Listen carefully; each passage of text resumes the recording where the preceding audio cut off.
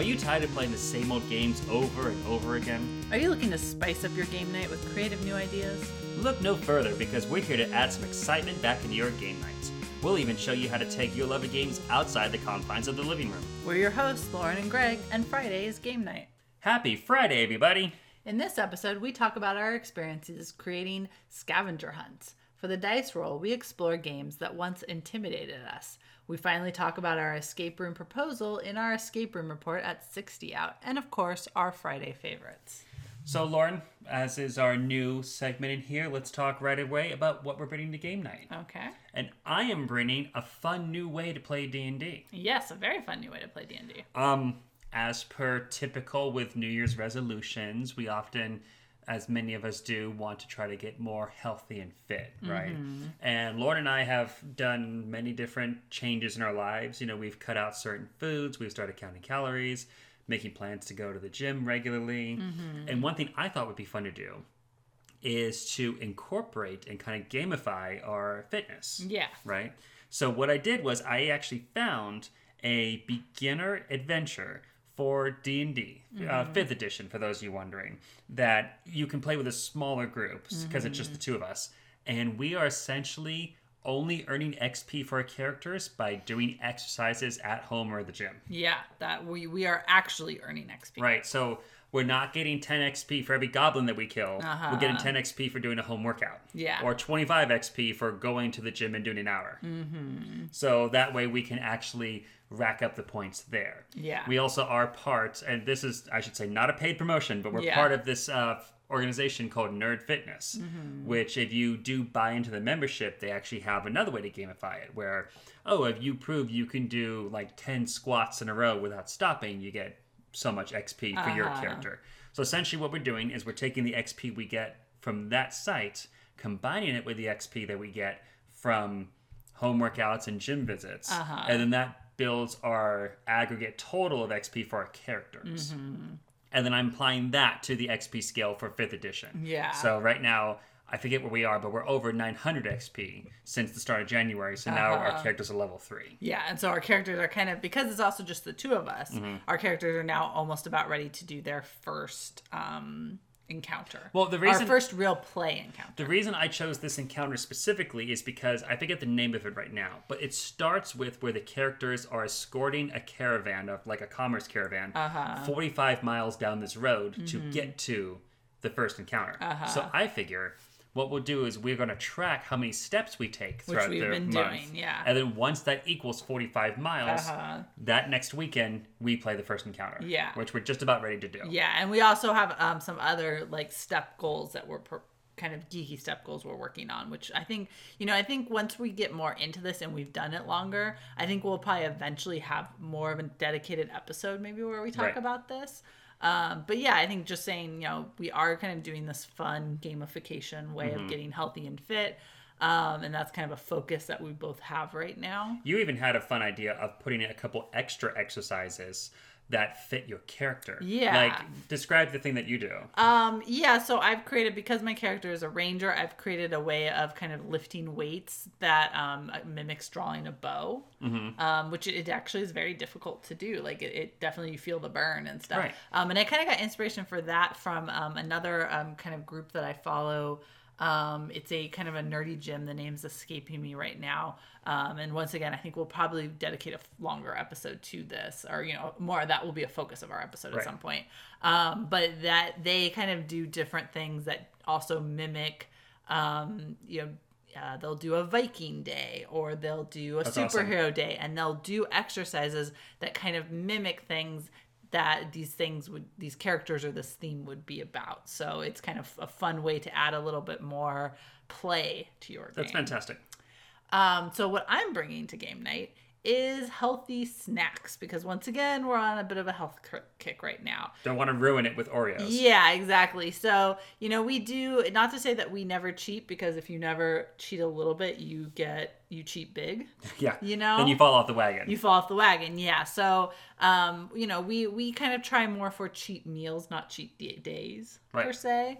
But game nights, that's a time that it's really easy to fall out of step with what you're working on and stuff. So we've tried to really eliminate things like soda from our game nights. We've always been pretty good about not doing a lot of unhealthy food per se, but definitely really, we don't want to do like pizza or things like that. We try to stay away from that. Even if it does mean, one, healthier snacks, but even if it means maybe we don't all eat as a group, because when we eat all as a group, sometimes it's easier to fall back on those patterns. I mean, back before I met you, when I was doing game night with a different group of friends, we would default to just go to something like Del Taco, get the big family pack that's like, I think it's like 5 burritos and 5 tacos in there, and then just do that. And but there was only like 2 or 3 of us, maybe 4. So like, that's not really a you're great eating meal. more than you should probably. And so I mean, and definitely the soda intake was pretty crazy when I first came. So, but if we decide to do everyone kind of get food and then we'll all meet, then that means that you and I can be more selective with what we choose to eat. If someone else is not necessarily wanting or needing to go on a health kick and they feel like they want pizza, then you're fine to bring pizza. It's just we're going to be here with our, HelloFresh meal or with our salad or with our, grilled chicken, Yeah, and like I said, it's just when you have a big group, it's so much easier to be unhealthy in what you plan because you're looking for something easy. So it's easy to default back to pizza and things like that. I did think we did good recently. We had a get together of all our friends for not so much for a game night, but for our movie draft that we were doing. It was the finals of that. And we decided instead to get El Pollo Loco. So we had more of a grilled chicken, fresh sides and stuff. It's still technically a fast food franchise, but it's a healthier option. It's healthier than pizza and chips, or McDonald's. We compromised a little bit there. We did, you and I did have a little soda that day, but we were trying to be good about it. We didn't drink a ton of them. And we also switched off to like lemonade here and there too.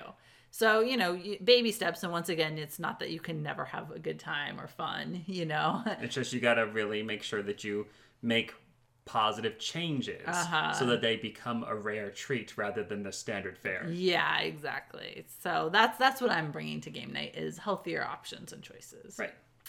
All right. I think it is time that we get into our main topic. So we are talking about scavenger hunts. Yes, because it's become kind of a thing that we've done a few times now. So it started with a love for the TV show The Amazing Race, which is kind of the ultimate scavenger hunt in a way. In a way, yeah, I agree with that. And you don't really have to be familiar with the show if you've never seen it. It's basically people racing around the world, completing challenges, finding clues that will eventually lead them to a finish line where they win money. And it goes, like I said, it goes all over the world. So we both really love this show. So I had come up with this idea that for your 30th birthday, I was going to send you on your own little amazing race all around our county, essentially. Which was really, really enjoyable. Yeah. And then, and so that was really fun. And we had a lot of fun with that. And you always said that you wanted to get me back. That you wanted to do your own. Because it's really fun, and I thought that you would really enjoy it. Yeah, and it's fun to plan, too. It's not only is it fun to do, but it's fun to plan. And I had no idea what was coming next, and it was always, kind of intimidating, I have a big fear of heights, and the very first thing that we did was starting to drive out towards where they do skydiving, and I'm like, you wouldn't. You wouldn't. Not today of all days. On my birthday, would you make me, confront my greatest fear? Yeah. Then again, you would, so... Yeah. But instead, it was an indoor skydiving. Yeah, so for Greg, I sent him...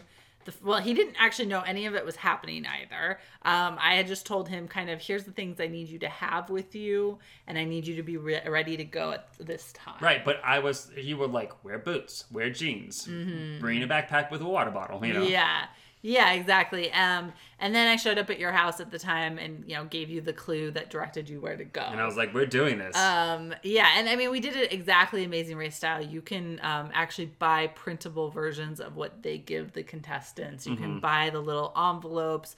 All of that stuff is easily available. So, it's something you can buy for yourself to do your own Amazing Race. And so I had all of those.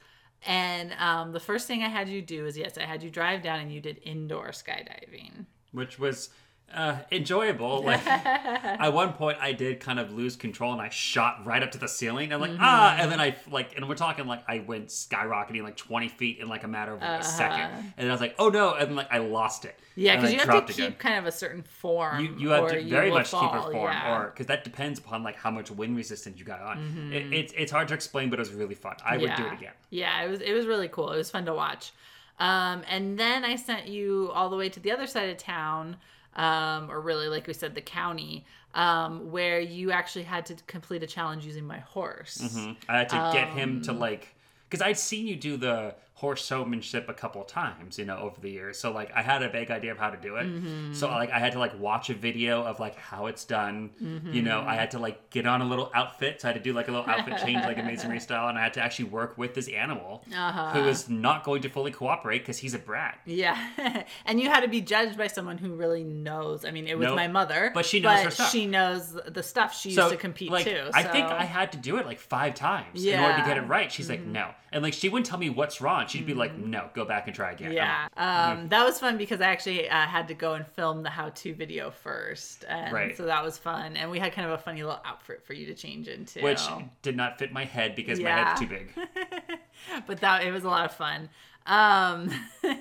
Then I believe from there you got a clue that led you to a local popular mountain that people climb in our town. And up there, you were challenged to prepare and eat an MRE, which was super fun. Yeah, like I was like, I had to like read the instructions. Like, how do you get this thing to heat? Oh, it heats on its own. That's so weird. Yeah. Then you had to locate a particular bar in a landmark location that we have here in town. And order a drink. Right. And then eventually it led you back to my parents' house where we had a surprise party waiting for you. Which was really fun. Yeah. Where all my friends were there, and we had a really good... And we had like a little finishing mat like they have as You even got one of my friends from out of town to come in, which was amazing. I didn't expect to see him there at all. And instead of money, he won a bag full of 100 grand bars. Which I loved, right? And I ate immediately because I love that very much. Yes. So obviously, this took a lot of planning and thought to, create this thing. I think, one of the things that I kind of learned from it was, one, I hadn't really planned proper eating times, not only for you, but for myself. Right. So we did kind of have to make a stop. Well, because keep in mind, you started us at like 7 a.m. Yeah. And I think we didn't get to your parents' house. Correct me if I'm wrong, but it was like 4 or 5 in the afternoon. Yeah, it was later Somewhere afternoon. around there, right? Yeah. The timing actually worked out really good. There was a lot of kind of coordination going on with certain people and things like that. I kind of specifically designed some challenges to be things I could speed you up or slow you down on. Right. And I kind of had like a... alternate plan if things were taking too long where I could eliminate a step if I needed to. Right. So that worked out good. One of the particular things I thought that I like that I do, and I encourage people if you are ever planning something like this, is make them kind of work for their clues. So a lot of times when you would complete a challenge, I would hit you with something else that was a way to figure out what the next thing was. Yeah, at one point you gave me a jigsaw puzzle that I had to put together that was a picture of a landmark that I would recognize once it was assembled. Unfortunately for you, I spilled the pieces out of the box and I just immediately recognized it. I was like, I know exactly what it is. And you're like, you still have to put it together. I paid for this puzzle, you have to put it together. It was just like, I can't explain it. There's like this very specific window on this old tower that like I just have ingrained into my brain apparently, and the piece fell out with that piece up, and I'm like, I know that window. Yeah. Also, at one point, kind of in kind of true fashion of the Amazing Race, one of the last things you had to do to find out where you needed to go and kind of check in, so to speak, you had to use open a directional lock like we use in escape rooms a lot. And it was the major directions, east, north, south, west and stuff that you had traveled that day. Which was fun to remember, but you know me, I have a good sense of direction. Yeah, it took you a couple tries, but you figured it out pretty quickly. Right. So, things like that to kind of challenge them to get the clues, and also keeping in mind kind of that timing. For us, the main thing was we had this surprise party. So I had to get you to the location at a relative time window. You don't want people waiting there till 10 o'clock at night. Yeah, exactly. So I had to kind of think, what those kind of and things also, were. I'm sure you wanted to make sure I didn't get there too early because if people were late arriving. Yeah. Right. So, yeah. So, how about you, Greg? You recently finally got me back after a couple years. Yeah, right. With your own amazing Well, I want race. to lull you into false sense of security. Yeah. So what I did was, you have this tradition with your family about eating breakfast at a restaurant on Christmas Eve with them, right? And you couldn't do that this year just because we were busy, and you were bummed about that. So that was kind of the inspiration for like the first part of it. But the rest of it I already planned out. So what I did was I told your parents, well, let's just do New Year's Day because that's still a holiday. Yeah. And this also might be the last time we're able to do that because your parents are moving. So that restaurant is not going to be the easiest thing for everyone to get to. Yeah. So we did that, and I told them I want to do get Lauren back for the Amazing Race thing. So I gave them the clue to give to you. So the only difference between yours and mine really is that you kept handing me the clues, while what I did was I went out ahead of time to all the different locations. I talked to all the shopkeepers, and I said, here's what I'm doing. Here's this clue. Give it to her when she arrives after she's done this thing. Yeah, you prearranged it with folks. And like I asked the permission first, and everybody was on board. But I was prepared that if anybody said no, I'm not comfortable doing that.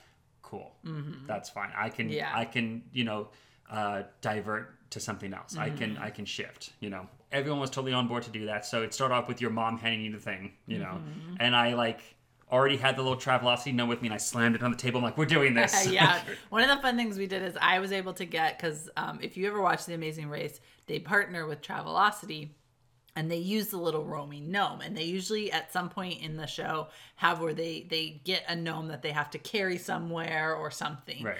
And so I was able to get it's like a little stress ball. A little squeezy stress toy thing. Version of the Travelocity gnome, and I made it into a keychain. So now it's kind of become our little, part of our little Amazing Races that we do. So I had her put it on her backpack, and we were going.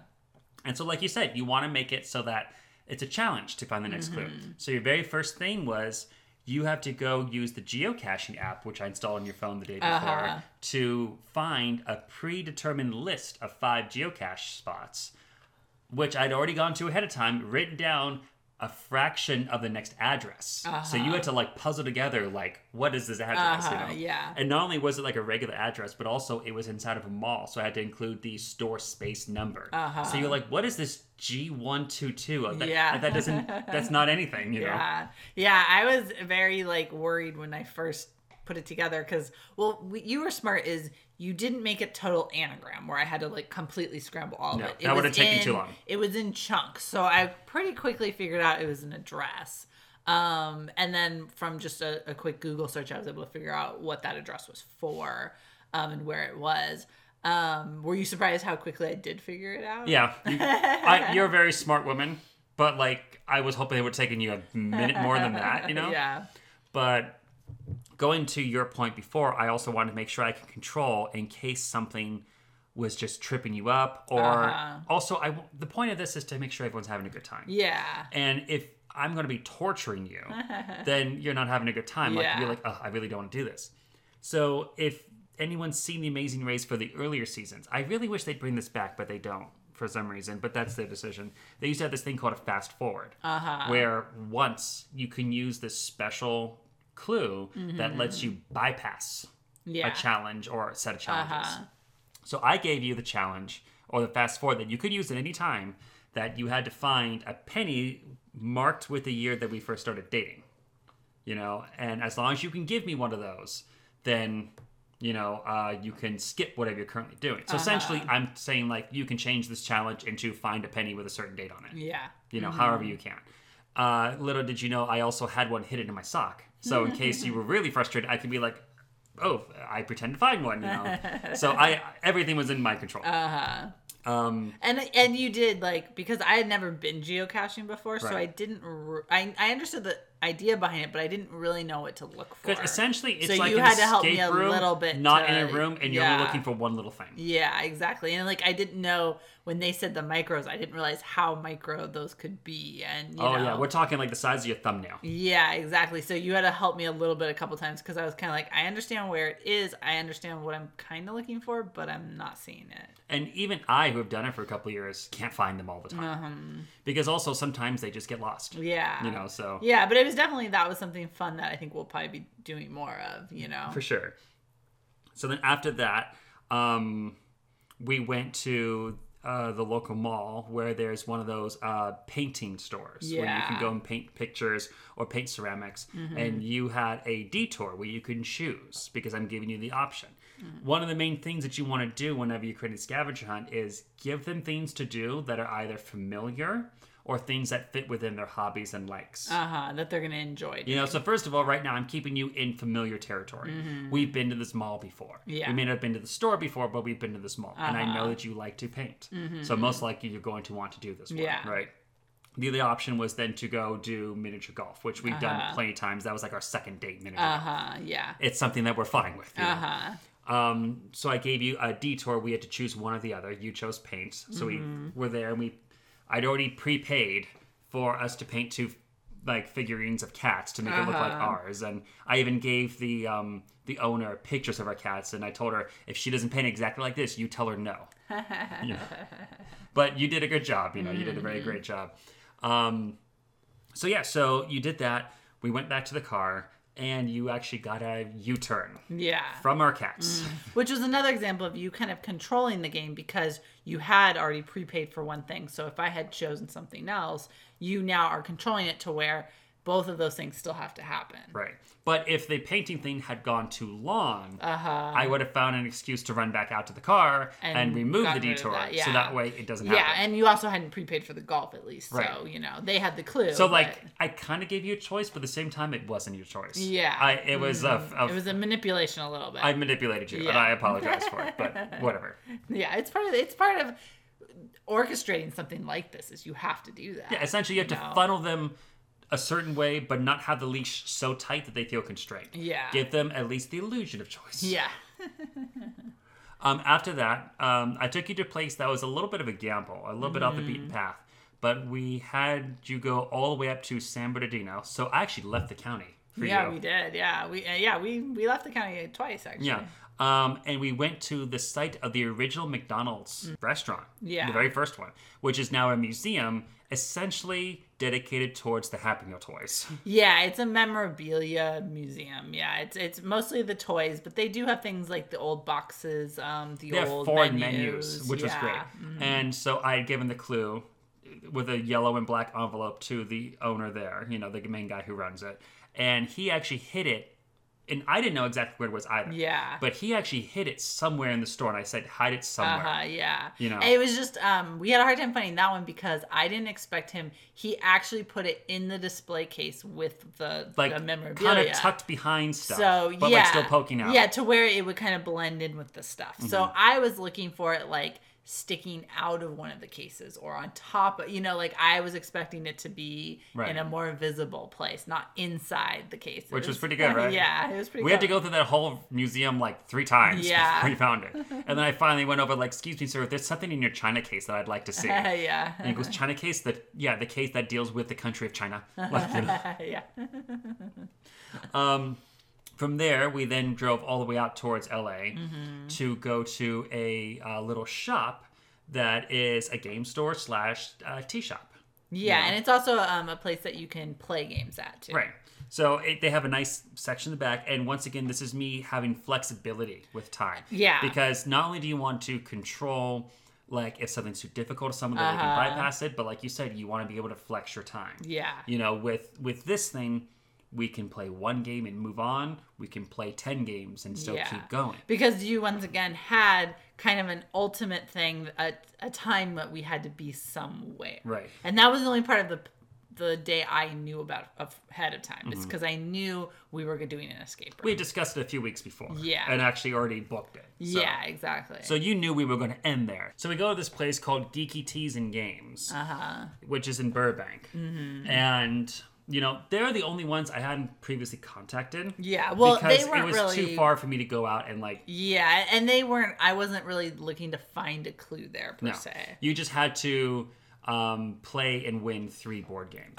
Any ones of your choice. Yeah. So, you could have been potion explosion, please. But you had to play and win 3 board games against me. Yeah, and it's a really fun shop. Like, if you are ever in that area, I definitely recommend. They have a good selection of games considering how small they are. And they also have a really nice play area. They actually have a 2-story player in the back, because they actually have a second story that goes above the main shop that you can play in. Lots of good tables. Yeah, and lots of a nice selection. They also run a cat rescue, and there's kitties running around, so that's cute. just they have the rule that if a cat doesn't seem like you want to pet it, then leave it alone. Yeah, let him be. And they smartly ask everyone to wash their hands before playing. Thank you, because that's a complaint I've made before about other places that sell food and board games. Like, people get them really gross. They're like, please, let's keep this all nice and clean. Wash your hands. They're kind of cool because they have an open door policy. So basically, when you pay, because they do charge like a slight fee to play there. It's like $5. You can come and go as much as you want, which isn't the case for all of those places. One of our favorite game hosts, once you walk out the door, you have to pay again if you come back in. Which they do because they are small and they get very crowded, so they have to. And I can understand that business model, sure. Yeah. But this place, they have plenty of enough room. And also, they're not serving food in building. So they recognize the idea that you might want to leave and go get food. Right, but Game House kind of gives you everything that you need for the entire day. Yeah. As long as you keep going to the counter and have more money. Yeah. But then after that, we went to the escape room, which I had said pit stop, get to the escape room on time. Yeah. And if those of you who follow the Amazing Race know, pit stop means this is the end. Yeah. You are checking in, you are done, you can rest. No more stress on you. Yeah. Right? And so you're thinking, oh, that was great. And we're actually sitting in the lobby before the escape room, like, wasn't that fun? Yeah, I had a really good time. What was your favorite part? Kind of thing. And I actually had arranged it with the owners of 60 Outs, which we'll talk about in our escape room report today, to pass along a clue to them, so that way they can hide it near the end of the room. Yeah. Now, keep in mind, I didn't know how this room looked or what the layout was, but I was just told, wherever you can put it in the very end. Yeah. I want this to be at the end. Hide it somewhere there that she'll find it, but we're not going to get it too early. Yeah. Yeah, and we'll talk more about that escape room and some of the specifics relating to that in our escape room report. Yeah, but that was essentially the finale, which was also how you proposed. Yeah. And so I think we had a good time with those overall. I just can't wait to see what kind of things we do when later on for that why you keep taking me to all these baby stores? Everything's pink and blue today. So I think, one of the things, obviously a lot of planning goes into this. We obviously also, because ours was specifically Amazing Race themed, we got all of the themed clue cards and the which you can get online easy. You can download templates to write your own clues for free. And I think a bundle of 10 of the envelopes is $15. Yeah. But obviously, you don't have to do Amazing Race theme to be your scavenger hunt. You can do anything. But, when you do have a big thing like this, it does take a lot of planning that goes into it. For me, I think when I was choosing kind of what things to do, I was really looking at, okay, what things are obviously accessible and easy.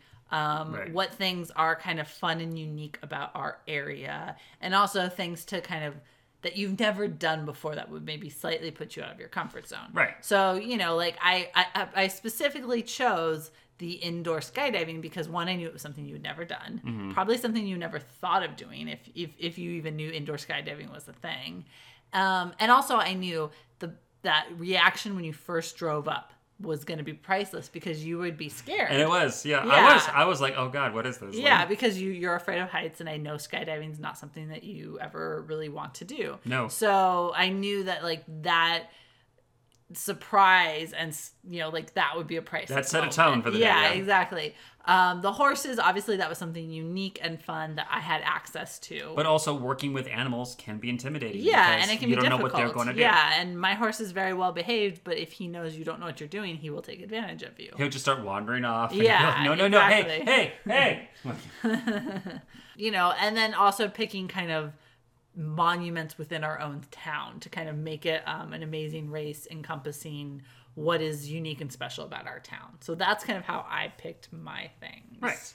And I mean, for those of you who want to make one yourself, I think just follow the simple rules of find a way to be flexible with it. design your challenges or locations to be enjoyable for those who are participating. You know, whether it's something familiar or whether it's something that they would most likely have some interest in. You know, like even though we're not like McDonald's diehards. Yeah, that's what's kind of funny is we actually don't love McDonald's but like very much. we both have memories of eating there as kids and like getting the Happy Meals. Yeah, so, and like, we recognize a lot of the toys. And I realized like, you know, oh well, there's a lot of like stuff here, so like surely you would be like, I remember getting this. You know? Yeah, and even then, it's something kind of weird and unique that we have in our area. Right. So it highlights that kind of stuff. And it's definitely off the beaten path. I didn't know it existed. Right. You know? And then like you said, yeah, definitely have your clues have some kind of physicality to them. They don't all have to. But the more kinesthetic and the more hands-on and like moving they can be, kind of the better. Yeah, not just go here, grab this, do this, right. You know? Even if it's something like walking around and writing down several names for statues that are of historical figures around and then turning them in to be like, did I get all the names? That's something that's still hands-on because they have to do something. Yeah, exactly. Not just go here, okay, here's your clue. Go here, here's your clue. You know? Yeah. And I mean, obviously, you have to take the person into consideration that you're creating it for. You know, if you're creating it for a kid, what you might do versus an adult would be very different. Right. A kid would be like, you know, maybe throw water balloons at a target. You know, an adult, like, are they going to enjoy that as much? Yeah, and also, you know, as adults, we have access to go further with some of these True, things. Yeah, because also accessibility. You want to make sure that it's something that can easily be reached by whoever's playing. You know, so if it's a kid, like, okay, what's the range on foot? What's the range on maybe a bike? You know, and then how well can I track them? Yeah, and like help them throughout the thing. Versus an adult and like, okay, well, I'm just gonna pile in the car. Yeah. And then also thinking about, you know, really consider the clues that you're giving them. You know, like when I did it for you, one of the things is I didn't let you use GPS. Yeah. So I couldn't have really given you just an address. You wouldn't have known. So I picked a lot of places that you either knew exactly where they were or whereabouts they were so that you could find them. That I had been to before. Yeah. So like, finding that ranch was actually kind of tough because, like, oh god, I knew the area, but I was like, oh, what's it called? Yeah. Oh, something about Batman. What is it? Wayne Ranch? What it? Like, you know. And like, so you know, I couldn't have done like the address like you did because that wouldn't have worked and stuff like that. And whereas I took you to very. A good few unfamiliar locations. So you allowed me to, but also you then were able to incorporate addresses and things like that into your puzzles. Right. And so what I did was I just told you, I'll help you with the clues as best we can, but you're the one who's directing me. Yeah. I will drive, you have to navigate. Yeah. The other thing is like I kept all the clues, and once you would finish a challenge, I would give you the next one. I mostly just out of me being me, I was too afraid to go out, reach out to these places and set it up ahead of time. I'll make friends with anybody. Yeah, because one, I'm not as outgoing as you are, and also I don't always trust that other people will follow through. You had to take a lot of trust in these people so that they would do what they said and be there. And I should say also, I had a backpack with me with a copy of every single clue. In case someone and numbered. So in case someone accidentally, like, we lost it, or like it's in the safe and my manager's on lunch right now, or whatever, I could be like, okay, cool, I have it here. Yeah. So, yeah, that was a good planning. Tip number 4, have a backup plan. Yeah, and definitely if you do something like this, number your clues, because ours were shut into envelopes. Yeah. So like for you, what I did is I actually had Post-it notes on all of them. Oh, smart. Telling me what number. I just put 1, 2, 3, 4. As I would pull them out, I would just slowly, without you seeing me pull off Clever girl. note. Okay. I did. Darn, why didn't I think of that? That would have been so much easier.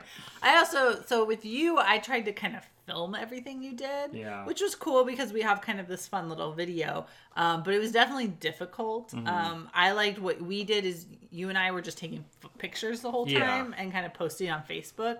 I think that's kind of a more, it's a better, you don't have the videos and stuff, but it's an easier way to document it, and it's more accessible. And lets me stay in the moment with you. Yeah, we were able to have more fun that way. So I would suggest doing that and not trying to go too far into it and actually filming everything. Yeah. That was a little hard to do. And I'm not one to do like filters or like text on the thing, so like I'm not wasting time doing that. Yeah, exactly.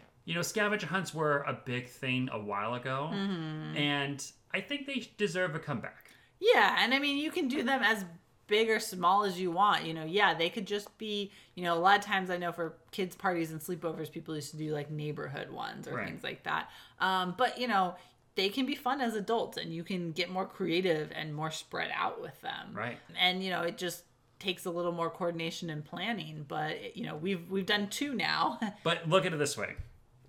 The more effort you put into your scavenger hunt, the more memorable that'll be for years and years to come. And to tell you the truth, I spent maybe on and off a month planning out where I'm going to go, how to get all the materials and all of that. Yeah. And then slapping it together, So and that's something okay, yes, granted, because it's part of a proposal for marriage. Yeah, you spent a little bit more on that piece. But but the point is that the actual activities that we did, the amount of time and effort I spent putting into how relatable they'd be to you will last with you.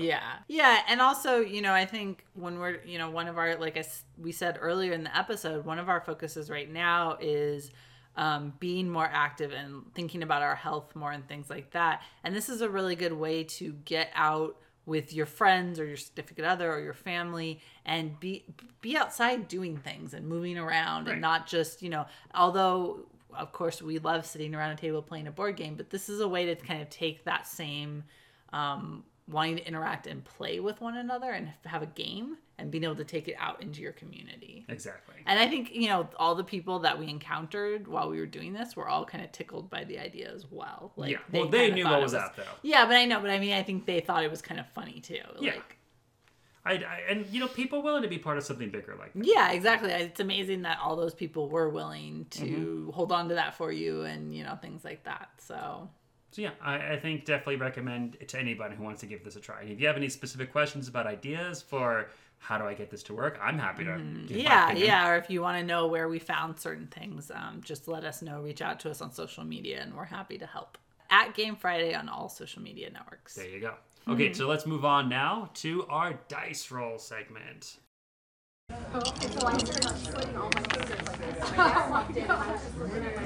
Okay, so for this dice roll segment, because doing things like proposing can be an intimidating proposition, so we thought we'd also talk about games that seemed intimidating first, but honestly we really quite enjoy.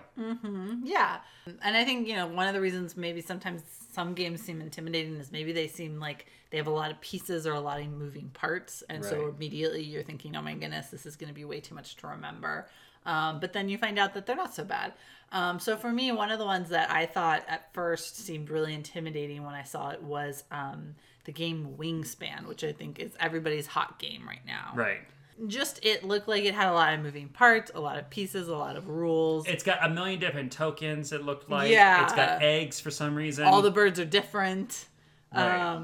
So that definitely felt very intimidating to me. But then once we got playing it, I found that, it really wasn't that complicated at all. And it's actually not really that hard of a game to teach even. Yeah. People can pick it up pretty quickly. What's great about it, and what I think really helps it, is that it's compartmentalized. Yeah. It's essentially in 3 different areas. And then each area works generally the same as each other. There's only one difference to each one. And then each bird, and it also has what I think is a great trend of trying to be more universal, linguistical symbols. It'll just have pictures of the nest, and you can understand okay, well that goes here, or just images of the food that you need to recruit this bird. They're not saying you need 1 worm; it's just a picture of a worm. Which I think many people would probably say I'm a visual person. I fall under that category as well. I like to see things rather than read them or hear them, And it definitely helps having just all the imagery to help you quickly connect that to, okay, so this bird can go here. To quickly connect that to be okay, this bird can go here because the picture of the nest says it can go there. So yeah. One that I found intimidating at first, and I was really hesitant to even touch it, even though it's really on theme for me, is Dinosaur Island. Yeah, no, I for sure. When our friend has it, and when he started unpacking it, I was just looking at him like, there's no way. I started laughing. I was like, no, this is going to be like 45 minutes teaching guaranteed. Yeah. And it wasn't. It was yeah. And it's kind of the same way. It's very compartmentalized. There's sort of these phases that everyone, like there's a phase 1 that you do, and then you move to phase 2. And so it looks like a lot, but it really isn't. Right. Essentially, you're just focus on phase 1, where you're just, what do I want to grab for my materials? Focus on phase 2. What upgrades do I want? Focus on phase 3. How am I implementing my resources that I now have? And that's really all it is. And when you break it down like that into essentially it's 3 mini games right back and back to each other, it's a lot easier to get your mind around rather than, oh my goodness, look at all of this in front of me. How do I manage this? Yeah. The other thing is, I think about it, the game too is, for Wingspan too, you're not really, although you can play this way, you're not really trying to necessarily screw the other person over. No. You're more playing your own game. Right. I'm trying to achieve these goals. This is what I'm going for. This is my strategy. It's not necessarily about, I'm going to take this food item because someone else needs it. Or I'm going to take this thing because I know they want it. Yeah. I mean, you could play both of these games that way, but that's not their inherent way of being played, and so that also makes it a little bit easier because you're not so much focused on what everyone else is doing. You're focusing more on what you're doing. Right. The other one is actually a recent game that we've purchased. It's one we had seen at Dice Tower West last year, and that is Rival Restaurants. Yes, that's such a great game. It is. It's a lot of fun. And that game too, it seems like it has a lot of pieces with all the different ingredients that are set out and spread around and stuff. All the different recipes. But once again, it seems like a lot, but once again, you have phases that you're kind of playing things in a certain order. Once again, you're kind of more worried about what you're doing and not so much what the other person's doing. Well, the way we've played it so far, I like to try to ramp up to things a little bit, especially if a game seems a bit more intimidating. So for this one, they do have individual chefs that each have their own unique abilities. So thus far, we've only played it twice without the chef's abilities. Yeah. Because to me, the chef's abilities are where the cutthroat part happens. Because the chef's abilities can be like, you have to pay me money. Or you're not allowed to go here because I'm here. Yeah. Or things like that. Things that are kind of more like, take that almost, I don't know, like just when we were playing it the first 2 times, I didn't feel like playing a cutthroat game. I just wanted to be like, I want to do the best I can, and you're going to do the best you can. And like, there is a thing that they have of if we're both trying to go for the same ingredient there, then you have a bidding war. But I'm fine with that rare conflict. Yeah. Rather than just constantly like out to stop each other. But it's fun because you can kind of play it in different ways. You can play it like that if you want, or you don't, which helps keep the game kind of, that you don't get as tired of it as fast. Right. Although there is a fun expansion coming out that adds a German restaurant and a Greek restaurant, nice. And so that might be fun. But yeah, like it's just another example though of a game that it seems like it has a lot of rules. It seems like it has a lot of things you have to keep track of, but you really don't. And I mean, it is as simple as you are buying ingredients that you have on this recipe card so you can make the recipe. Do you know what I think makes the difference for that one? Because when I look at Rival Restaurants, I'm seeing a million cards on the table. Yeah. Right? But the difference is that Rival Restaurants does a really great way of, with their board, organizing it so everything's in its place. Yeah. You know? Every little shop, like the fruit shop, the meat shop, the dairy shop, right? They all have the little areas that are color coordinated and visually identifiable as this is the dairy. Yeah. This is the meat over here. And they all have their own little, like, spots on the table that are designated here. A card goes here. Another card goes here. Even for what's in front of you with your restaurant and your 2 recipes you're working on, they all kind of line up perfectly so that way they can be right there in front of you and it's condensed. So as long as you're not like just throwing cards wherever, I think there's a psychological thing to be said about cleanliness and orderliness, making things seem smaller than they are, right? Like, think about it. If you have, like, a dirty room with, like, clothes everywhere, it can seem like, oh my God, you have a ton of clothes. Like, what is this? But if you actually wash them and fold them, you find out it's much smaller than what you thought. Yeah, it's a much smaller pile than you thought. Yeah. So I think that kind of is going on here, where because it does such a great job of, like, keeping everything in its own little zone, right? Like, this corner of the board, that's just for vegetables. Okay, I'm fine with that. Yeah. You know, and then you have your little list in front of you, and it does a great job of also color coordinating. You know, so like, okay, dark green is vegetables. I need to look for dark green things. I think that really helps. Yeah, for sure. And once again, just not a game that you have to be intimidated by if you come across it. Right. Now, the last one we're going to talk about is one I've played, but you have not. No. But we've both heard of it. It's called The Quacks of Queldenberg.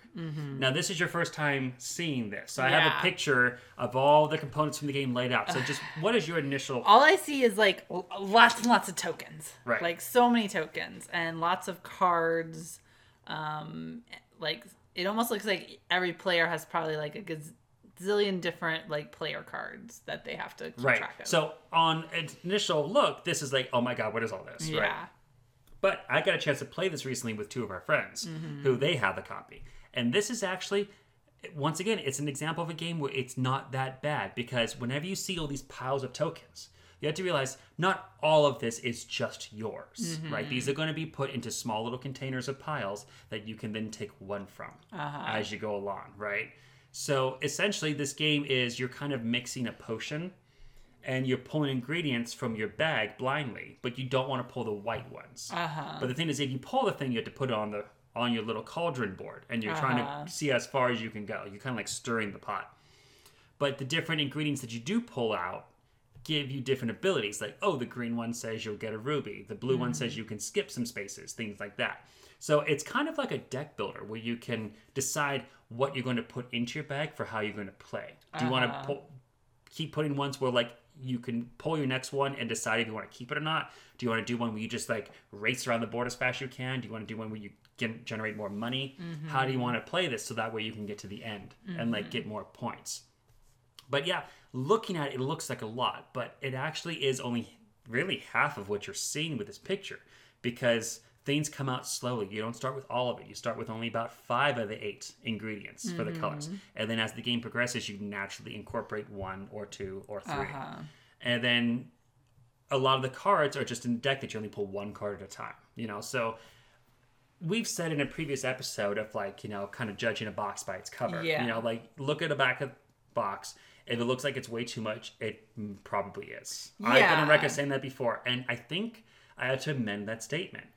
Yeah, I mean, definitely, like, there are definitely games that I've seen where I'm just like, this is far too many pieces. There's no way I want to play this. It's going to take up far too much room.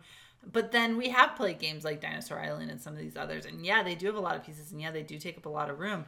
But that doesn't mean that they're overly complicated. Yeah. So really, I think the thing we're saying is, if a game seems intimidating, dig a little deeper. If it's a theme that you really are interested in or would seem like fun, or you've heard a couple of recommendations, go watch an actual how to play video and, like, see, or watch a video of people, like, literally playing it. Because how to play videos and people playing the game are kind of different. Yeah. Because the how to play videos, he'll show you each component and what it does individually with the camera zoomed and in that on too can seem like a lot sometimes. But if you get a thing of, like, a bunch of people playing, like, the game itself, you'd be like, oh, she doesn't have that much in front of her, and, like, she seems to be getting this really easily. So. Yeah, and I think nowadays that's the thing. You can be such an informed buyer nowadays because of things like YouTube, and because of the popularity of board games. These resources are available to you. There's videos of people playing almost every game. There's reviews of almost every game. Right. So you can definitely do your research and decide if a game is right for you or not. So that's our recommendations for games that seem intimidating, but actually they're really fun and pretty easy to learn. Yeah. So on to our escape room report, where we'll tell you all the dirty details for our proposal.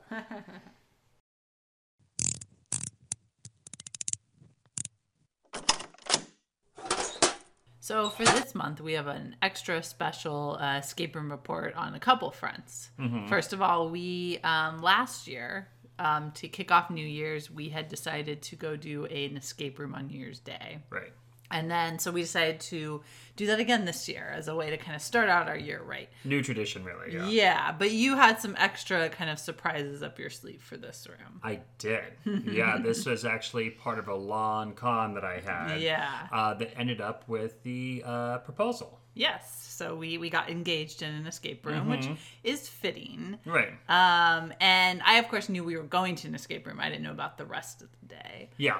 But we decided to go to 60 Out, which is, of course, a popular chain, sort of, so to speak. I think it's fair to say chain, yeah. Yeah, it's one company, but they have multiple locations, but they have different rooms at all their locations. So they're not quite a normal chain, so to speak. Yeah, you're not going to get any repeats between the locations, I don't think. Yeah, it's not like a Fox in the Box or some of your other chains where you know, they have the same rooms over and over again. It's just they had no one place they could fit all of these great rooms. Yeah, exactly. And also they have bought up some other escape rooms in the past too. So we went back to their Silver Lake location where we previously did Hyde Circus, which we reviewed on this podcast, and Cartel. And we did one of their latest rooms at this location called Houdini.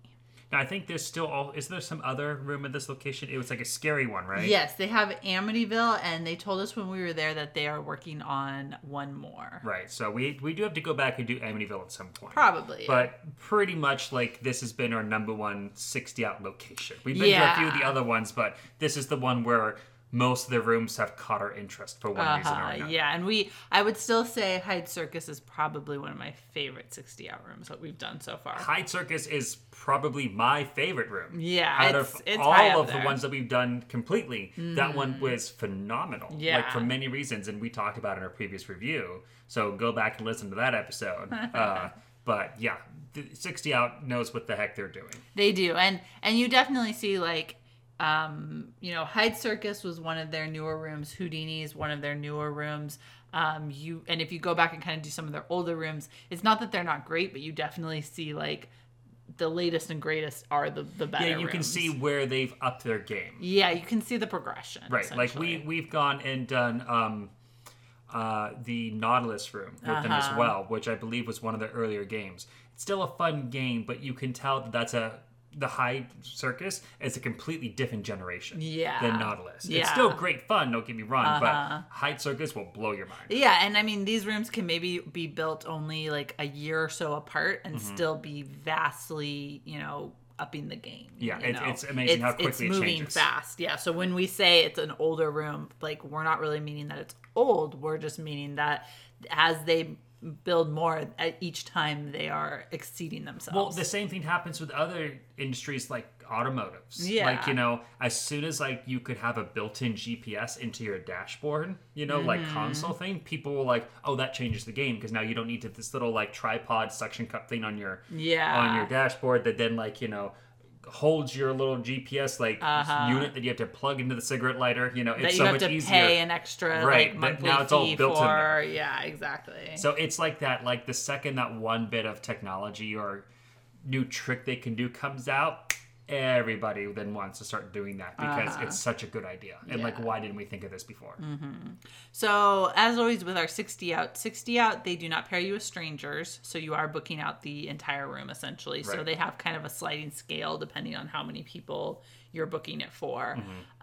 This room goes from 2 to 5 players. And it's labeled as a medium difficulty, which I'd say, that's accurate. I mean, it was maybe a little bit more difficult because there were just the two of us. We probably could have used like another set of eyes or hands a couple times. But this room is, how do I want to say this? It's not a scary room per se. No. But they do utilize the walking you in with blackout masks on your face. But the only reason they do that is because they want the big reveal. Almost as if when you see like a performance on a stage or a circus, it's all black and then they suddenly turn on the spotlight and someone's standing there, kind of thing. It's like that. Except they do want you to start off in restraints because it's Houdini, so of course you're gonna be breaking out of restraints. Because remember, Houdini wasn't necessarily a magician in the way we think of like magicians. He was an escape artist, essentially, which is very fitting for the escape room theme. Which is why you were like, let's do that one. And I had heard really good things about this room, and I had also heard that it was one that was better with a smaller group of people. So that's, I would say so, because we knew it was just going to be the two of us. I was like, well, let's do this one and save some of the others for when we have our group. Right. And of course, I guess we can say right now, we are very fortunate that we have actually won something with 60 out, which is why we were able to do this room. Yeah. Greg actually won free rooms for the year. Right. So thank you to 60 out for that. That's not going to color our opinion at all. It's just, that was another reason why we were like, well, we'll do this one and wait so that our friends can do some of the other ones where more people is more encouraged. Right. And I mean, we were going to do the 60 outs anyways. We love their rooms. It's just now we can do them without having to worry about costs. Because they are a little bit more expensive. But I will say, every once in a while we do rooms where they are more expensive, but usually they're worth it. I'm not going to say they're always worth it, but it's kind of like, if you go back to our doggy dog episode, that's the most we've ever paid for an escape room. Oh, God, yeah, that was expensive. That room was amazing, so... But you know where your money's going. Exactly, yeah. Also, recently we did the basement. We did their final room at the basement. Which we'll talk about in an upcoming episode, I'm sure. But their rooms are a little bit more expensive, but you're paying for the basement quality. Right. But I think the thing that struck me first about Houdini was that I would say as many times as we've been blindfolded and led into rooms, this was the most interesting situation I found myself in when that blindfold was taken off. Mine not so much when the blindfold was slid off. Spoiler alert for the rest of the room, by the way, because it's hard to talk about different puzzles in here without giving some things away. Yeah, but we're going to do our best. Yeah. But when I started, I was essentially in a cage strapped to a chair. Yeah. And you were sitting in this chair that was suspended by chains from the ceiling. So you were not even touching the ground. Yes. And I will say this is the first time I've ever been in a room where I had to be suspended in air. Not to give it anything away, but let's just say at some point the person who is in the chair gets suspended. And I was doing and high off the ground too. I could have walked under you. Yeah, I was like, is this was this tested for someone of my weight? Well, at one point, when you come across rooms that have you do extreme things, you often are like, is this right? You look at the camera should I be this high? You will stop me, right, if I'm doing something wrong. If I'm about to break something, or if I'm really not supposed to be going down this high and up into this, you'll tell me, right? Yeah. And then, the rest of it really follows sort of Houdini's tricks, which I thought was interesting. Different things that he did throughout, his career. Also in true 60 out fashion, there's a lot of use of soundtracks and things that you have to listen to in order to understand what to do. And oftentimes Houdini's talking to you from just kind of the ether, because he's no direct one place. He's just his voice is around, and he's either encouraging you or taunting you or giving you kind of guidance towards what the next major thing is. There was one thing in this room too that was something they kind of do in Hyde Circus. This one, it was utilized a little bit better, where it's essentially you're getting into the box where you would be cut in half or something. Right. And this one, you got in, and I had to put swords into I was gonna stab you. Those were really hard to dodge. Yeah. But this one, it actually there was more to it than just getting in there and not. You know what I mean? The other one, someone had to get into it, but then I couldn't. That's really... right. I remember what you're talking about. With the Hyde Circus one, there's the part where you have to lay down in the kind of saw woman in half box. Yeah. But the person who's laying down as the woman for the saw woman in half, or the assistant, has to just essentially have the weight be pressing down a button inside in order for the main magician or other player to be able to see something and then do something. Yeah. So you're just laying there. You're not actively participating. And we even gave recommendations for you should have it be so the person laying down is the one who can see what to do, and then they can verbally communicate. Yeah. It's the triangle, then the circle, then the square kind of thing. And so this one, it was sort of the same kind of idea, but that did lead to us being separated and we having to both work together and communicate things. Because at one point, we were separated, and like you can see me kind of like as if you were looking at like a TV monitor, and like you can see me, and I know that you can see me, because I can also see you through like it's like a two-way TV monitor, kind of, you know, and like I have to somehow instruct you for like these abstract symbols that like there's no way that I have the words to describe these things, you know. It's like, how do you describe like ancient like hieroglyphs, like, you know, that are from like the Mesoamerican culture? Like you can't, you know, like it looks like a cat, I don't know, like, you know. And I would the hard part about that puzzle in particular is you had to communicate things to me, like tell me what symbols were. And I could barely hear you because the soundtrack of the room is playing so loudly.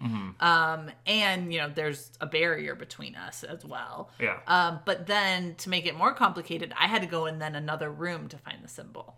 So then, like, it wasn't until a couple tries that I realized that there was a timer going on, because it just happened. I was trying to find it, and barely just like through all the sound, I kind of can hear this muffled noise, and I'm like, I think he's calling me. You know, like, and I run back. I'm screaming my head off because like I know she can barely hear me, so I'm hoping that like, come on back. I think we need to reset, you know, kind of, because I didn't have much to look at other than essentially this like all the symbols on the wall, and then like one little like indicator will like light up to say like it's this one, and I'm like, okay, how do I communicate that? That puzzle in particular was very hard. And also, really keep in mind, I have no idea what she's doing. I just see through the monitor that she's running off to some other room. I have no idea how you have to use that information. I don't know if like you have a whole like grid of them in front of you, if you're like having to like, you know, poke swords into a thing or like touch a thing, or if you have to build this with Lego blocks. I don't know. Like, I just know that you're coming back and you're like, I'm frustrated. I don't know. Like, you know. It was very frustrating, and I was getting really frustrated. The main thing was not being able to hear him and not really being able to understand. That was hard. I don't know if it's the same for everybody, if everyone would have such a hard time, but I do have a hard time when there's lots of different noises going on. I sometimes have a hard time differentiating, you know, so all I could hear was the music, you know, and I was having a very hard time focusing in on your voice. But even still, even if you could hear me clear as a bell, to verbally describe what I was seeing was difficult. So honestly, we had to boil it down to almost like hand charades. That was I was better. Essentially trying to like draw in the air. Like it looks like imagine trying to describe like a silhouette of like Mickey Mouse, like the three circles, without being able to say the word circle. You know, so you just it's like so like I'm cupping my hands like it's a big circle, little circle, little circle. Which was better than when you would try to draw it, because when you would try to draw it, you would be like, I'd be like, move my finger frantically. You would move it so frantically. I'd be like, I can't track that, dear. Like, I don't, you know. So I was getting very frustrated. I think I kind of yelled at the game master at one point, because I was just like, you're gonna have to help us.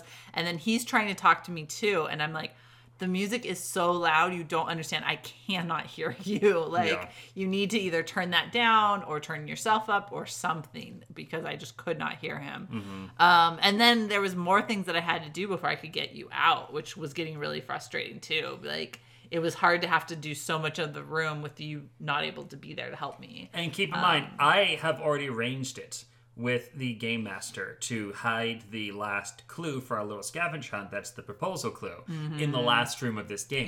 And I know that they're not going to like have us time out and not get there. Like, in my head, I'm doing that kind of like, you know, logic of like, they're not going to just say like, sorry, you didn't make it. Oh, do you want me to get that envelope for you? Like, they're not going to do that. If we go 2 hours into this, they're going to still like help us get there. Or if he's going to nudge us before that happens. But I'm thinking to myself, man, like, we gotta be like 10 minutes away from this. We've had a perfect day so far, and then like you're getting like into like a frustrated kind of like upset mood, you know, and like justifiably so. It was a frustrating puzzle. So I'm like, this is great timing, you know. Well, and that's the part of the room where I say, like, if we had another person who could kind of be going back and forth between the two of us. Someone who could be the mediator. Because we had to be on separate rooms and stuff, and I was having to run back to you and be like, no, I don't understand. Because you essentially had to go to another room and go to like a station and like interact with a different puzzle there.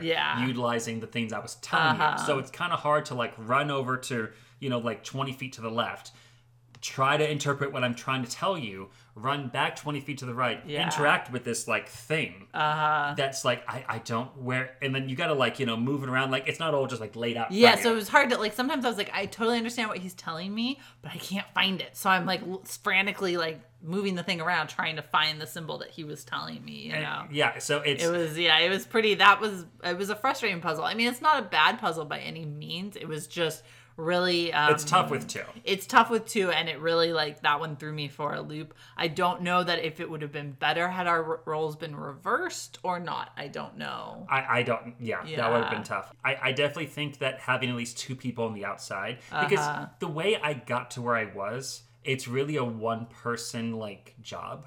Yeah. And also like where I was, it was a smaller room. So, like, two people really couldn't fit in there. No, like, for sure not. It's meant for one person. It's always going to be one person there. But, and it's kind of hard to, like, tell, like, when that one person is going to be forced down that road. Because also, I was stuck in there.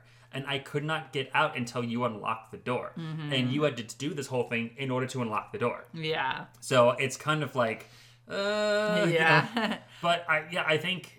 in this case, as much as we normally like to say, like, you know, oh, it's kind of better when you have smaller groups because that way, you know, everyone can enjoy more. And this one, you kind of need another brain or two just to, like, really help you interpret. I would agree that just the size of the room, I think, is one where, like, it's not bad for a smaller group. Mm-hmm. So, like, but I do think that maybe...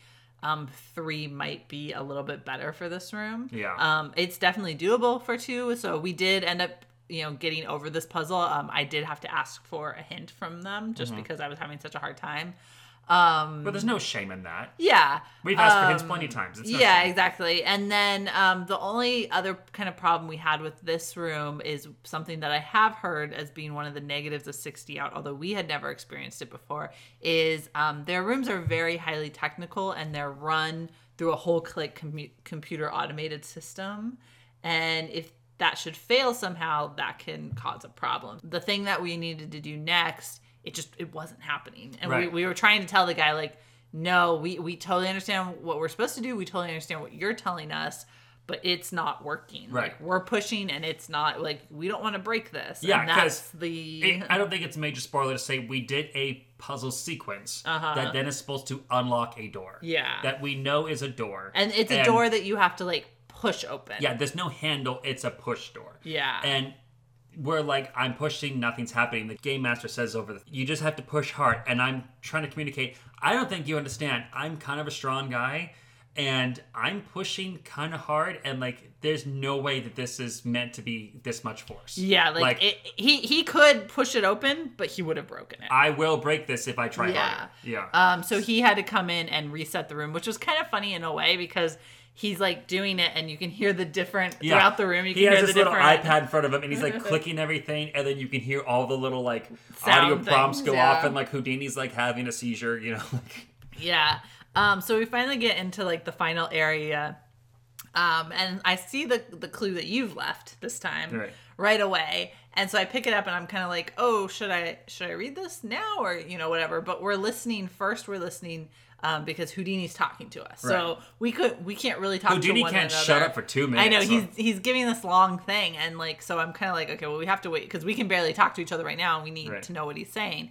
So I'm waiting through that. So it's kind of funny because we do have a video from the proposal. Right. And it starts during that point and we're just standing there. So it's like just a couple minutes of us just standing there. I'm going to edit that down. But it's just funny because we're listening. But if you just watch, you can't hear what Houdini's saying. So it looks like we're just standing there for like... also, like, I asked them ahead of time, can you film this? You know? And they told me we don't have any way to record the actual footage of what's going on in the security cameras, but essentially our great dungeon master, our great game master, I think his name was JD or DJ. It was initials like that. I'm pretty sure it's JD. He was really great, by the way. Even when he was coming out to like reset the room, you know, he was like apologetic, like sorry, like this is rare, but and we were like that's cool. But he essentially like held his phone up to the screen, like for the security camera screen, it was like filming just that. So like it's pretty much the noise, it's just the ambient noise in the security room. Yeah. It's just funny because like anyone who's looking at it is like, why are they just standing there? But it's like because we were listening. So then of course I read your clue and you propose and I accepted and then was like, okay, now we gotta finish this room, honey. Yeah, no, gotta get out of this room. Because it was like, one, like I didn't want to ruin the moment, but also like I was not going to let us fail our first escape room of the year. Right. I was just like, no, we are not. Well, like I said, I think they would have given us like, okay, whatever. We'll plus, also we like lost some time because of technical difficulties. Yeah. So like they'd also probably be like, fudge, fudge the time a little bit. Yeah, we've had rooms do that before. But once again, also in the last room, there is a puzzle that you have to do.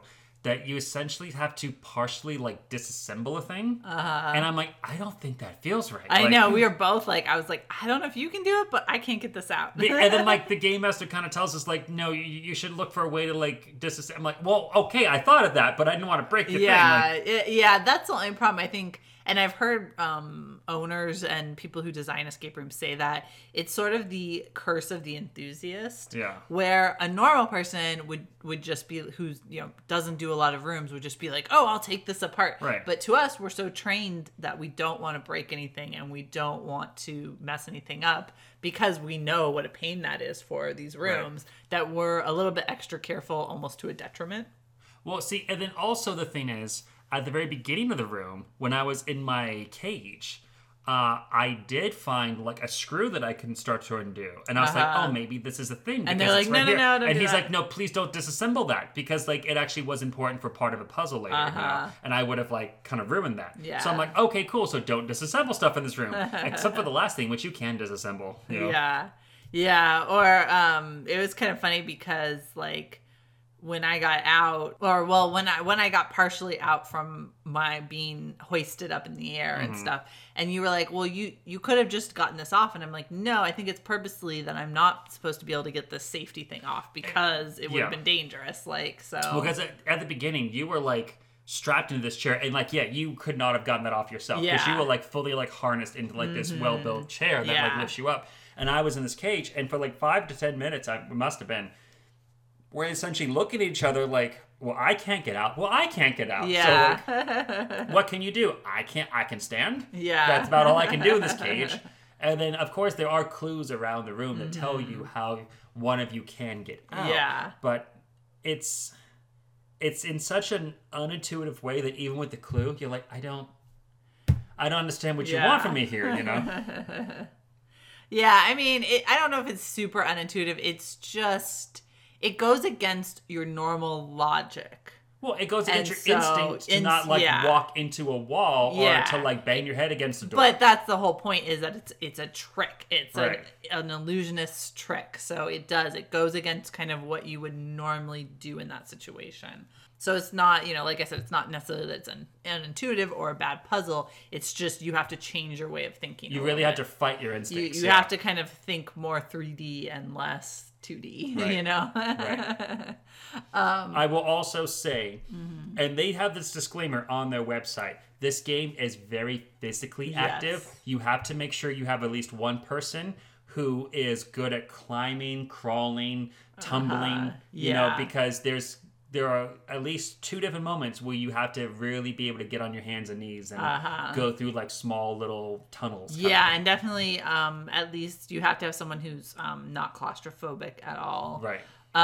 And just, there's also, this definitely is not a room that if you have any kind of like wheelchair needs or anything like that, this room wouldn't be good for you. Or even if you have like a cast on your foot and like need crutches for right now, even temporary, like this room will mess you up. Yeah, because even there's this one part where you have to kind of go up this like ramp thing, and even that I was having to be really careful on because like I thought I might fall and stuff. So well, even to get up to the very last room to get out, you have to go up a pretty steep set of stairs. Yeah, so it's definitely you have to kind of do a lot more physical activity in this room. Yeah, I would say. Just really make sure that everyone's relatively able-bodied. You know? Because as you've said before, unfortunately, escape rooms aren't all necessarily like compliant towards people of different physical abilities. Some of them are, but not all of them. And I mean, I'm not wanting to knock the industry for that, but it's just, it would be nice if, if there was a special, maybe there is, but if there's a special website that like is a list of all the rooms that are handy capable or handy accessible. Yeah, that would be nice. I don't know if there is one,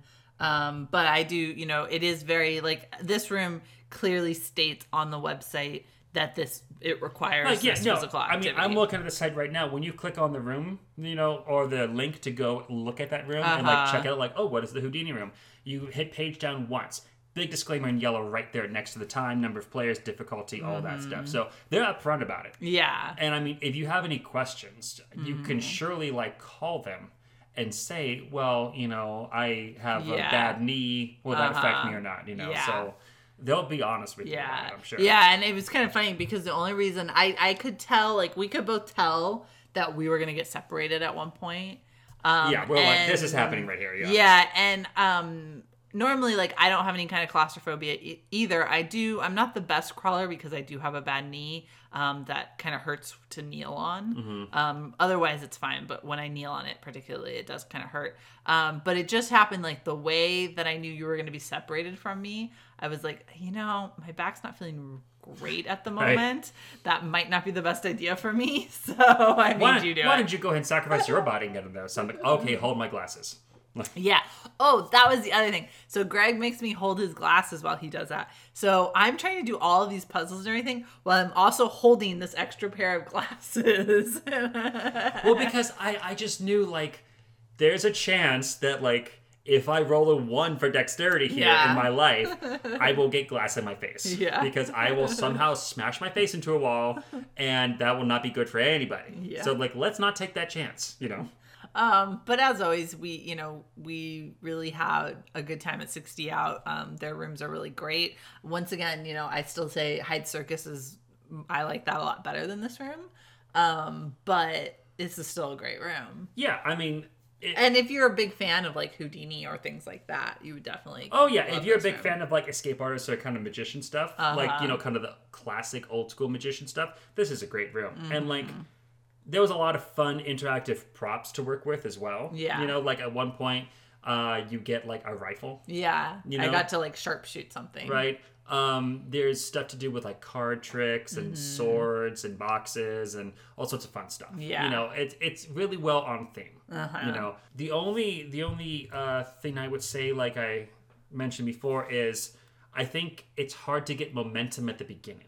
Because that's a thing that happens in escape rooms is psychological momentum of like when you on a roll, you feel great and like things start clicking for you easier. But the second you hit a stopper, that's when like a lot of people's brains tend to be like, I don't know. Yeah, and then like you just kind of like that cycle of I don't know, this is too hard. I'm frustrated. And then you start to get shut down. So like this room, once you get out of your initial constraints, then you can get on a roll. But until you do that, it's kind of hard to get going. Yeah, it's also a little hard because you are restrained in this room. They have several different points so that they can restrain a larger group, right? Right. So like they have, they start with, these two, right, for the minimum. Right. And then it goes on for there. And so there's a couple elements in the first room that are only if there are more players. And so it's hard not to get distracted by those. Yeah. And the Game Master did kind of tell us like, oh, you don't need that or something, right. You know, so that was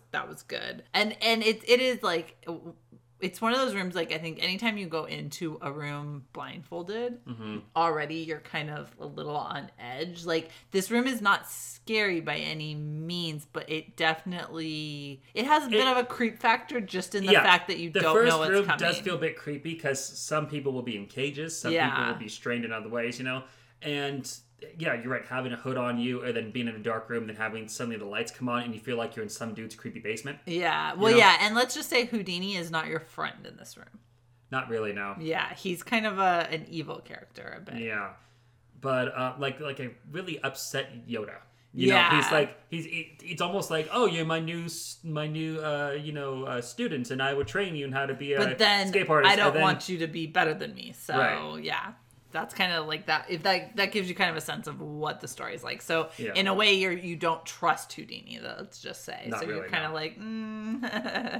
But overall, I think the puzzles were good. I think they, at least from what I experienced, were intuitive and fun to do. Challenging, yes, but still fun. And like once there was no puzzle where afterwards I was like, okay, no, really, what was that? That was nonsense. That made no sense. Like once you do it, you're like, okay. It may have boggled us in the moment, but afterwards when we like finally got it, we're like, okay, I see what you were doing. That makes sense. Fine, fair play. Yeah. But yeah, overall, I would definitely recommend this one as well. I mean, if Hyde Circus is an A+, I think this is a B+. Yeah. Maybe even an A-. It has a few little hiccups, and I'm not holding the tech failing on us against it. Yeah. Stuff happens. Yeah. I totally understand that. Whenever we go into a room like this, I think it's fair to judge it as it is best presented. Like if the thing has notoriously failed for multiple people, then that's when you start to consider that. But this is a rare lightning struck the system and fried a thing, and like that's why the door didn't open at first. But we got through there, we did it, hooray. So once again, that was 60 Out with the Silver Lake location on Temple Street for the Houdini Room. Welcome to Geek Exploration, the podcast. I'm John Williams. And I'm Ben Robinson. Do you like time travel? Movies. Video games? Comics. Sci-fi? Cartoons. Or how about action figures? Well, so do we. Every episode, we pick a topic from the geekosphere and have a little chat about it. So if you've been waiting for a groundbreaking podcast that does all of this and more, you might have what it takes to be a Geek Explorer. Come join us every other Tuesday for a fresh installment of Geek Exploration, the podcast. You can find us at geeksplorationpodcast.com or any reputable podcatcher. And likely a few unreputable ones.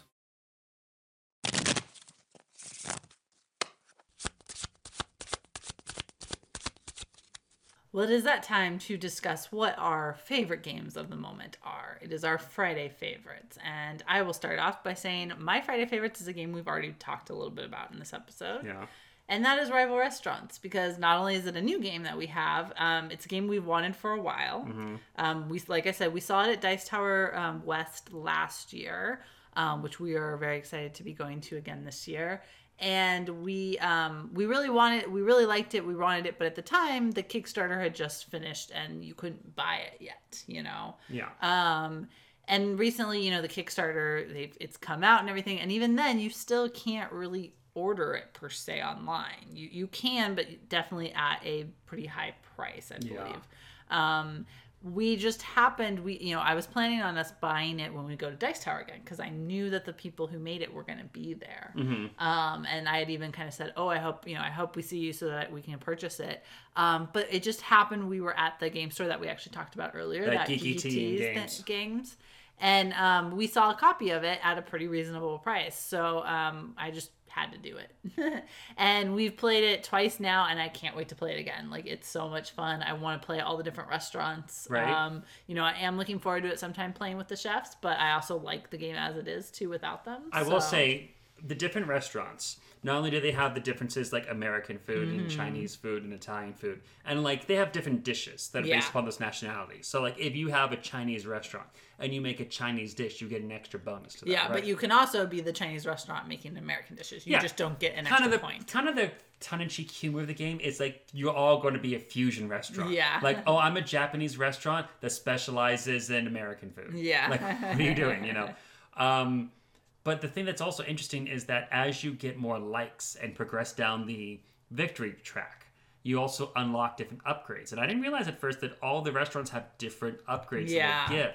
And that actually gives a whole different kind of strategy. It does, yeah. Some of them were like, oh, that's a really good thing to get, or that's a really interesting way to go. I will say, I forget which one it was, but one of the restaurants, the only upgrade they have is like, you just automatically get so much money. But like, it's actually an amazing upgrade. You just get $600. You just get $900. Yeah. And I was laughing it off when I saw that, like, that's dumb. Like, they look like they just ran out of ideas there. Like, that doesn't seem balanced at all. But when we played it, our friend who's doing that, Phil, he dominated. So I'm like, because wow. He just had money to do whatever he wanted. I rescind my previous statement. Yeah. Like, okay, like, it's simple, but it works. Yeah, it's you don't laugh at it. It's actually a really powerful thing to have. Because near the end, when, like, you need that, like, bit of cabbage and if everyone wants it, you can be like, I can outbid all of you for it right now. Yeah, and then at the end, we had to do a tiebreaker because you both scored the winning amount, and you guys you had completed the same amount of recipes. You kept tying on everything. And then it came down to money and it's like... it was no contest. And I didn't even bother counting. I'm like, no. Yeah. You have such a huge stack of coins in front of you. It's not even close. And then he admitted that he even forgot to take money on the last round. So that means he would have been like $500 more richer. Yeah. But yeah, it's definitely one that I can't wait to like introduce a bunch of people to. My Friday favorite for this coming month is I hope we can finally go back and play round 2 of Clank Legacy Edition. Yes. We had started that. We did round 1. And as true to our legacy, legacy of really spacing these games out. I know. It took us only, 2 years, a year to finish? A year and a half to finish Pandemic Legacy 1. So it just, because... Like we said, we want to make sure we have the same 4 people. Yeah. We don't want to be mixing people in and out because it's our story. Yeah. Not just yours or mine. It's our story. And sometimes, one person will just be, I don't have the energy for that right now. Yeah, and we're still coming off of sort of the holiday seasons of everyone being really busy. Right. And you and I have been a little bit busy right now because we kind of in the beginning of planning our wedding. So it's just hasn't worked out. So, but I'm hoping that in this month, at some point, we can knock out round 2. Yeah, for sure. Especially since in the first round, I died. I scored 0 points. And I had to open a couple little boxes and, like, stickers and stuff to be like, here's what happens when you suck and you die. Okay. And I was so close to, like, at least scoring some kind of points. But then I died, like, literally, like, 1 space away. I'm like, come on. But no, you guys just had to keep buying from the Adventure Row and force the dragon to attack again. So I was begging them, like, please, just stop. Don't buy anything. If you don't buy anything, the dragon won't attack. No, we have to. But the kitty card is so cute and I want it. Mr. Whiskers is begging me to buy him. So that's my Friday favorite. Well, I think that does it for this month. Music for this episode is Mega Rust by twinmusic.com. As always, you can find us anywhere podcasts are available. However, rates and reviews on iTunes are much appreciated as it helps new listeners find our podcast. We can be found at Game Friday on Instagram, Twitter, and Facebook, so come talk games with us. Thanks for listening and goodbye.